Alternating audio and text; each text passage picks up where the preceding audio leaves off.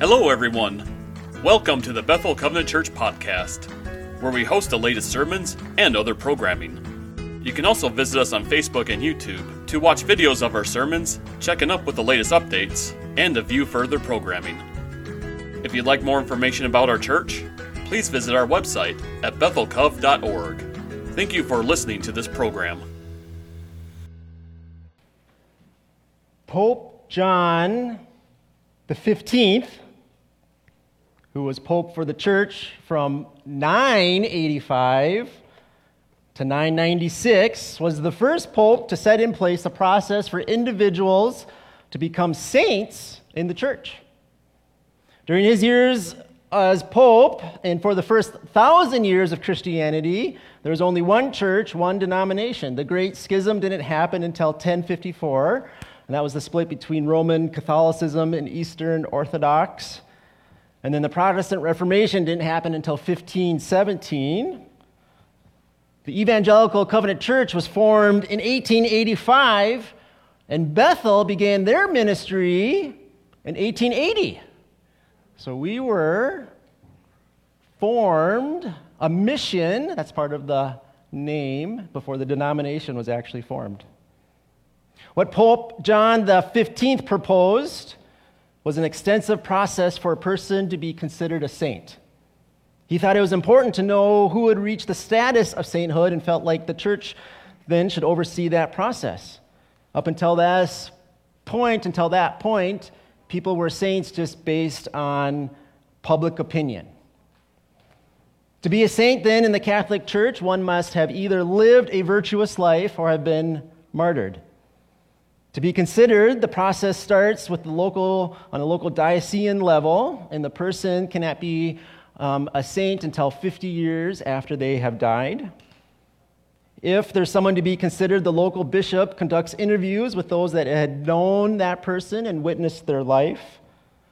They then would send that information to Rome, where the Vatican's Congregation for Causes of Saints examines the evidence. If that committee then are convinced that this person should be considered to be a saint, they would then pass it along to others for consideration, bishops and cardinals, and ultimately the case would be given to the Pope for consideration. Part of the evidence presented must show that a person has performed two miracles, usually in the form of healing, where medical experts can't explain why or how the healing happened.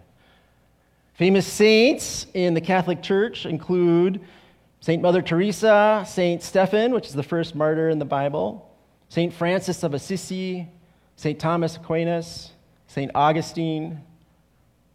There are over 10,000 saints recognized by the Catholic Church. The exact number is unknown because some of the names were lost in history over time. But here's the fact. All believers in Christ are saints. Becoming a saint is not attained by the life you lead, but it's attained by the life that you believe in. When we come to faith, we have a new identity in Christ, and part of that new identity is one of saint. Look at how Paul starts a number of his letters to some of the early churches. He is addressing the saints in Ephesians. Again, in Philippians, to the saints. In Colossians, the church in Colossae, he's writing to the saints. In 1 Corinthians, the church in Corinth, we see that he is writing to those sanctified in Christ Jesus, called to be saints. We are saints when we believe in Christ. This word has the same origin as sanctify and sanctification. All three words are coming from the same sort of Greek word family, hagios, hagiasmos, and hazazo. And what we see in 1 Corinthians 1:2 is that a saint is someone who has been sanctified in Christ. And when we think of sanctification, we often think that it's a process, and it is that, but it's more than that. The basic meaning of the verb sanctify is to separate or to set apart. We also define holy in that same way. And if you were to look up those epistles in your Bible, depending on your translation, instead of saint, it may say holy, to the holy ones, to the holy in Ephesus, Colossae. A saint is someone who has been set apart. And the common sort of next question then is to set apart to do what? What is it that we are set apart for? Which is a great question. But the question that we're going to tackle today is set apart for whom? For whom have we been set apart? Titus 2:14 says, who gave himself, talking about Christ, for us to redeem us from all lawlessness and to purify for himself a people for his own possession, who are zealous for good works. And then our 1 Peter 2:9, but you are a chosen race, a royal priesthood, a holy nation, a people for his own possession, that you may proclaim the excellence of him who called you out of darkness into his marvelous light. We have been set aside for Christ. We are Christ's possession. This is our identity. And as Christ's possessions, we have privileges with that. Along with privileges, we have responsibilities, but some of those privileges we've already looked at over the last 2 weeks. In the past 2 weeks, we've learned that we are a child of God, that we are made in the image of God.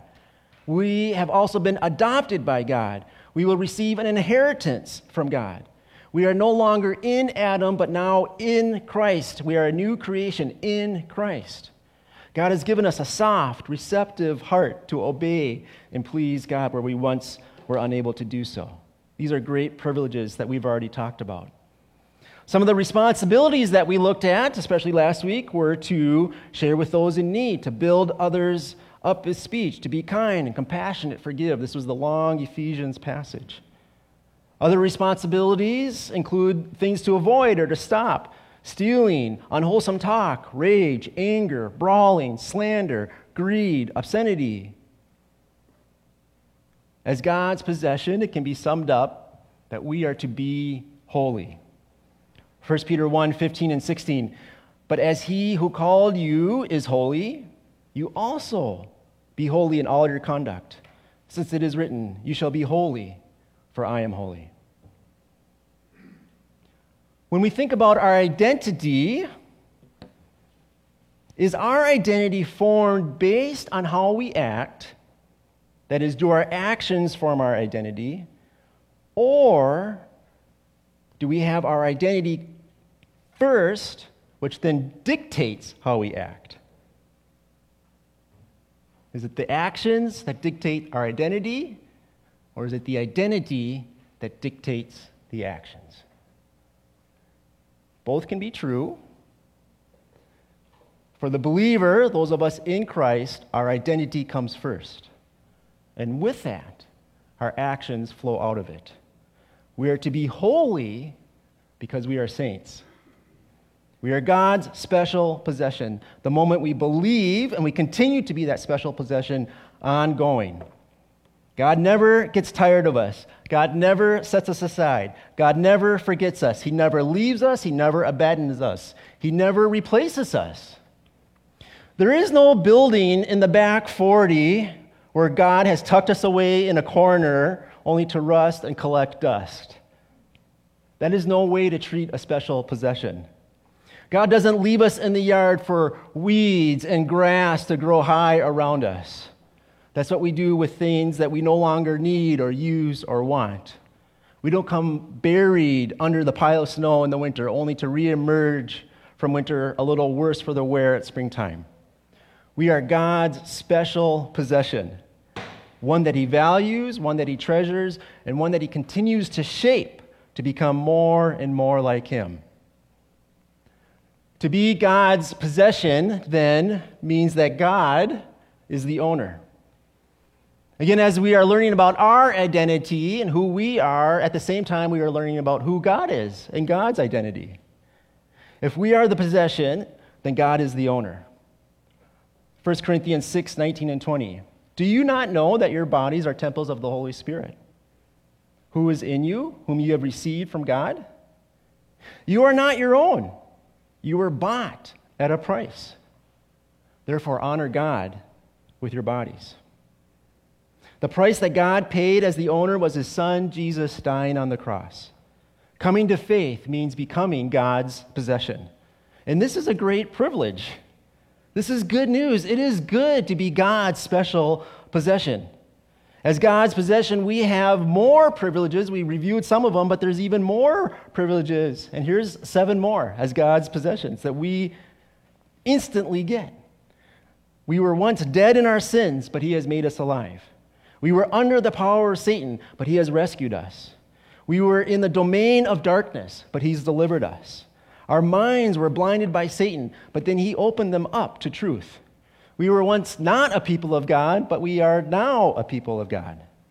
We went from receiving harsh judgment to now receiving mercy. We were once being condemned, but now there is no condemnation. To embrace our identity as saints, we embrace the fact that we are set apart as God's special possession. Again, it's true that when we are set apart, we are to do something. There is a role, there's an assignment, there's a ministry calling. And in fact, we're going to cover what those are over the next 2 weeks. But for this week, we're going to start by just understanding that we are set apart as God's possession. And with that, there's privileges. Sometimes we don't see ourselves as God's possession, one that is valued and treasured because of the mistakes that we have made.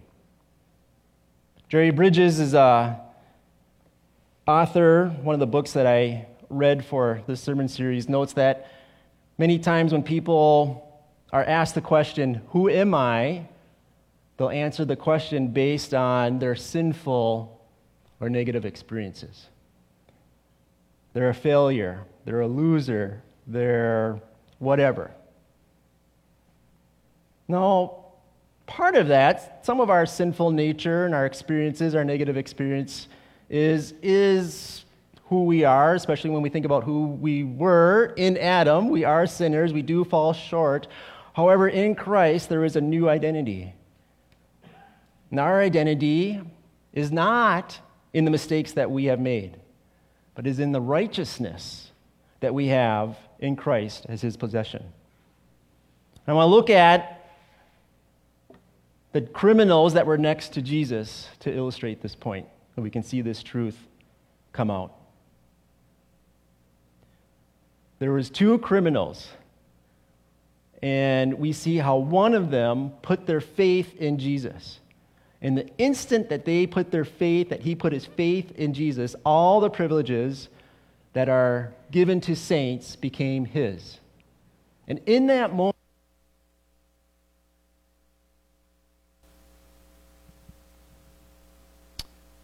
but the other criminal rebuked him. "Don't you fear God," he said, "since you are under the same sentence? We are punished justly, for we are getting what our deeds deserve. But this man has done nothing wrong." Then he said, "Jesus, remember me when you come into your kingdom." And right there, in that moment, there is the instant that that criminal came to faith. And it was just that easy. He says, "Remember me," but he's basically saying, "Jesus, I believe that you are the Son of God, the Messiah, the Savior of the world, and I trust you." The criminal literally is just hours away from his death. And so he can't really make up for the life that he lived. He felt like he was being justly punished for whatever deeds he did. He doesn't have time to live a virtuous life, to become a saint by the way he lives. But this isn't how it works. Here in verse 42, the criminal became a saint, and with it attained all the privileges we had just talked about. He was dead in his sins, but then made alive. He was rescued from the power of Satan. He was delivered from the dominion of darkness. God had opened his mind to the truth. The other criminal was still blinded. The other criminal could not see who Jesus was. The criminal who believed was now a people of God, who was now receiving mercy from God. And even though he was being condemned by earthly rulers, there was no more condemnation for this criminal. It is good to be a saint. Just to end that story, we see how this criminal's faith was authentic, because in verse 43, Jesus answers him, "Truly I tell you, today you will be with me in paradise," set apart as Christ's possession. There is tremendous privileges in being a saint. And there are responsibilities as well. We're just going to tackle one of them, the first responsibility, which then all others will flow out of,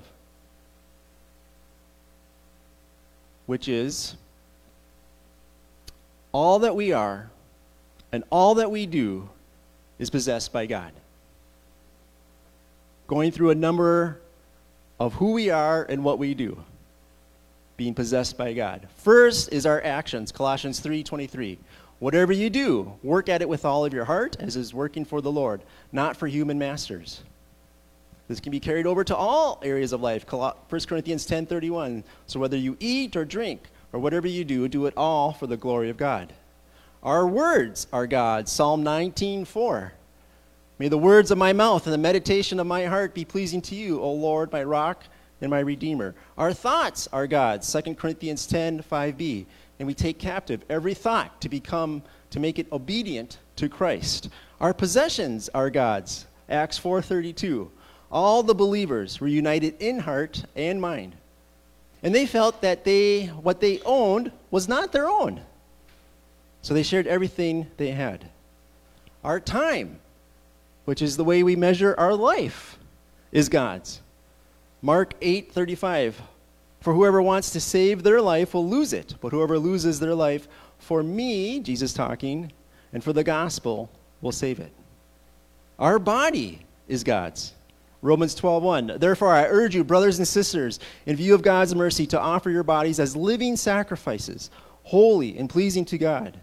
This is your true and proper worship, along with 1 Corinthians 6:19 and 20, which I read earlier. You are not your own. And verse 19 ends. You were bought at a price. Therefore honor God with your bodies. And our suffering is God's. James 1:2-4. Dear brothers and sisters, when troubles of any kind come your way, consider it an opportunity for great joy. For you know that when your faith is tested, your endurance has a chance to grow. So let it grow. For when your endurance is fully developed and when you will be perfect and complete, needing nothing. And then Psalm 119:71. My suffering was good for me, for it taught me to pay attention to your decrees. As God's possession, all that we are, all that we do, all that we own, all that we experience is God's. All is to be seen as holy. It is set apart for God to be used by God.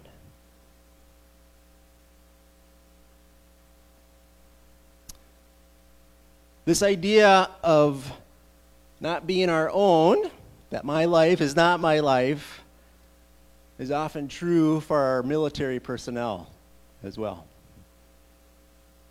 Getting my information from defense.gov, our forces, the Department of Defense provides the military forces we needed to deter war and ensure our nation's security. These forces include the Army, the Marine Corps, the Navy, the Air Force, the Space Force, the Coast Guard, and the National Guard. And beyond those military branches, there are also special operation forces. These special forces, again, getting information, say they exist for various types of missions ranging from combat to counter-terrorism to hostage rescue to humanitarian aid. And our special forces list includes the Army Green Beret, Army Night Stalkers, Army Rangers, Navy SEALs, Navy SEALs Missions, Navy SWCCs, which is Special Warfare Combatant Craft Crew, Marine MARSOC, which is Special Forces Training, Marine Recon Missions, and Air Force Special Tactics. We are in debt to all military personnel who have served and have been killed in the line of duty. And the indebtedness does not end, as we see and will continue to see of another death. So I'm reading from an article now that's titled, "That Was Nick. Special Forces vet killed in Ukraine, remembered as big-hearted protector." This is coming from military.com. Reading bits and pieces of this article. Nick Maymer's send-off was like any other family event, filled with laughter and fond memories. The Army Special Forces veteran, an Idaho native, was heading to Spain to teach English in the early of 2022. No one at the time, not even Maymer himself, knew he would end up in the thick of war in Ukraine. The retired staff sergeant, age 45, was killed in the eastern city of Bakhmut, Ukraine, this week after an apparent barrage of artillery destroyed the building that he was in. He's a protector. Nate Peterson, a judge advocate general in the Idaho National Guard, and Maymer's step-cousin told military.com, "I know a lot of people who would die for family, a lot of people who would die for country, but I know very few people who would go somewhere else and die for someone else's freedom, someone else's rights and liberties." And that was Nick. He was an honorable man, Shenstrom said. He was a man of service. He definitely wanted to serve not only our country, but humankind. There's more to the article, more details, but the point is made. Another fallen serviceman in the line of duty. And I knew this, but it hit me again. Not only do citizens of this country owe a debt of gratitude to military U.S. services, but also other citizens from other countries, as has been the case for decades and decades, and now is true for those in Ukraine. And they're grateful. If you've met people, they're grateful, for sure. The question is why? Why would Nick or any other person in the military be ready to sacrifice themselves for others? I think part of the answer can be found in the creed that they say, or the oath that they take. Here's the Special Forces Creed from ausa.org. I'll read the whole thing. You're just getting part of it on the slide. "I am an American Special Forces soldier. I will do all that my nation requires of me. I am a volunteer, knowing well the hazards of my profession. I serve with the memory of those who have gone before me. I pledge to uphold the honor and integrity of their legacy in all that I am and all that I do. I am a warrior. I will teach and fight whenever and wherever my nation requires. I will strive always to excel in every art and artifice of war. I know that I will be called upon to perform tasks in isolation, far from familiar faces and voices. With the help and guidance of my faith, I will conquer my fears and succeed. I will keep my body, my mind clean, alert, and strong. I will maintain my arms with equipment in immaculate state, befitting Special Forces soldier. For this is my debt to those who depend on me. I will not fail those whom I serve. I will not bring shame upon myself or Special Forces. I will never leave a fallen soldier behind. I will never surrender, though I am the last. If I am taken, I pray that I have the strength to defy my enemy. I am a member of my nation's chosen soldiery. I serve quietly, not seeking recognition or accolades. My goal is to succeed in my mission and live to succeed again. De oppresso liber. To liberate the oppressed. That oath, that creed, those words is very powerful. It's a powerful commitment that's being made. I think one reason why so much of the armed services resonate with believers is this idea that they exist to liberate the oppressed. This is exactly Jesus' mission and our mission as a church. We just go about it in different ways. As I read this creed, it seems to me that those who take the oath and other similar oaths to it and other branches of the military, what they're saying is they are not their own. They are a possession of the military. With that second line, I will do all that my nation requires of me. And later on, I will fight whenever and wherever my nation requires. They're saying, I am yours. You tell me what to do, and I'm going to do it. Just this past week, I was in a conversation with a group of people, and the question came up, well, what if the government wants us as followers of God to do something that seems contrary to God and His Word? What then? What are we to do? Well, the answer lies in your identity. For your actions flow out of your identity. As saints, we are God's special possession. We are set apart. All that we are and all that we do is God's. It is a great privilege to be God's special possession. May you embrace both the privileges and the responsibilities this day and this week. Amen. Heavenly Father, we thank you for who you are, for that powerful work that you have done in our life as we have come to faith in you.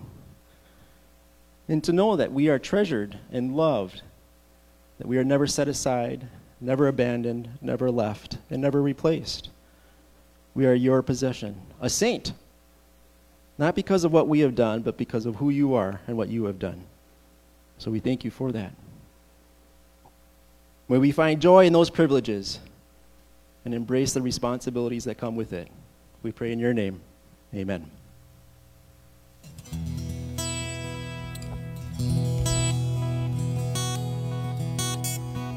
Amen. Please stand with us as you're able.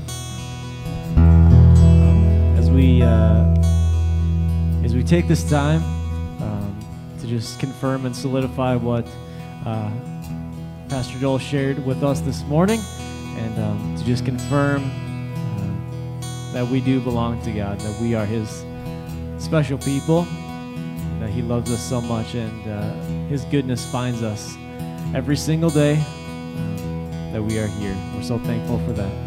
So we're going to sing this song one more time. We're going to sing No Longer Slaves. Let's sing this together this morning. 'Cause you unravel me with a melody. You surround me with a song of deliverance from my enemies, till all my fears are gone. 'Cause I'm no longer a slave to fear. Oh, I am a child of God. I'm no longer a slave to fear. Oh, I am a child of God. Oh, oh.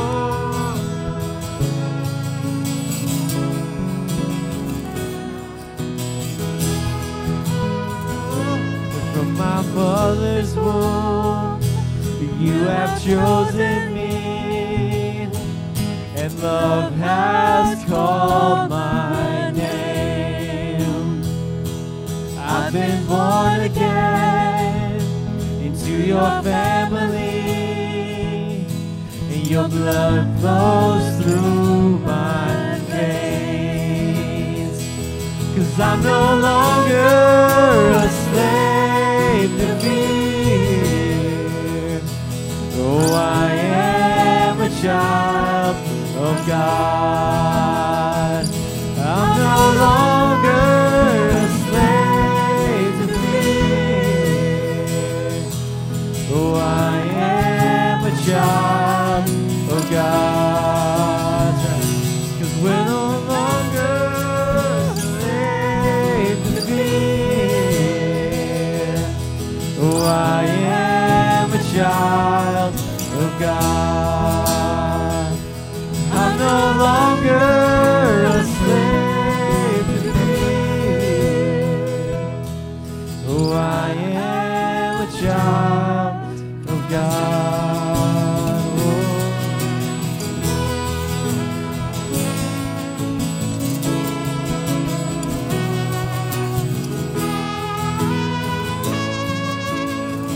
You split the sea so I could walk right through it. My fears were drowned in perfect love. 'Cause you rescued me so I could stand and sing. I am a child of God. You split the sea so I could walk right through it. My fears are drowned in perfect love. You rescued me so I could stand and sing. I am a child of God. I am a child of God. I am a child of God.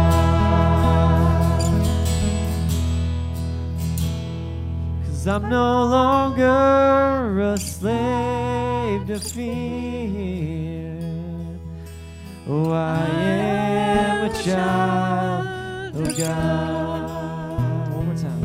I'm no longer a slave to fear.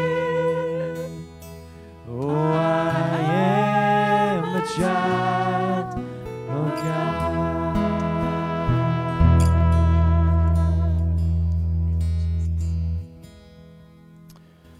It is a privilege to be a child of God, to be God's special possession, to be a people of God, so that you may proclaim the excellence of Him who called you out of darkness into His marvelous light. May you embrace both those privileges and the responsibility, understanding that all that we are, all that we do, all that we have, all that we say is God's, and we are to proclaim. Take advantage of that today and this week. If you would like prayer, there's prayer available to you. John will be in the back room here. Love to pray for you. Thanks for coming. Go in peace.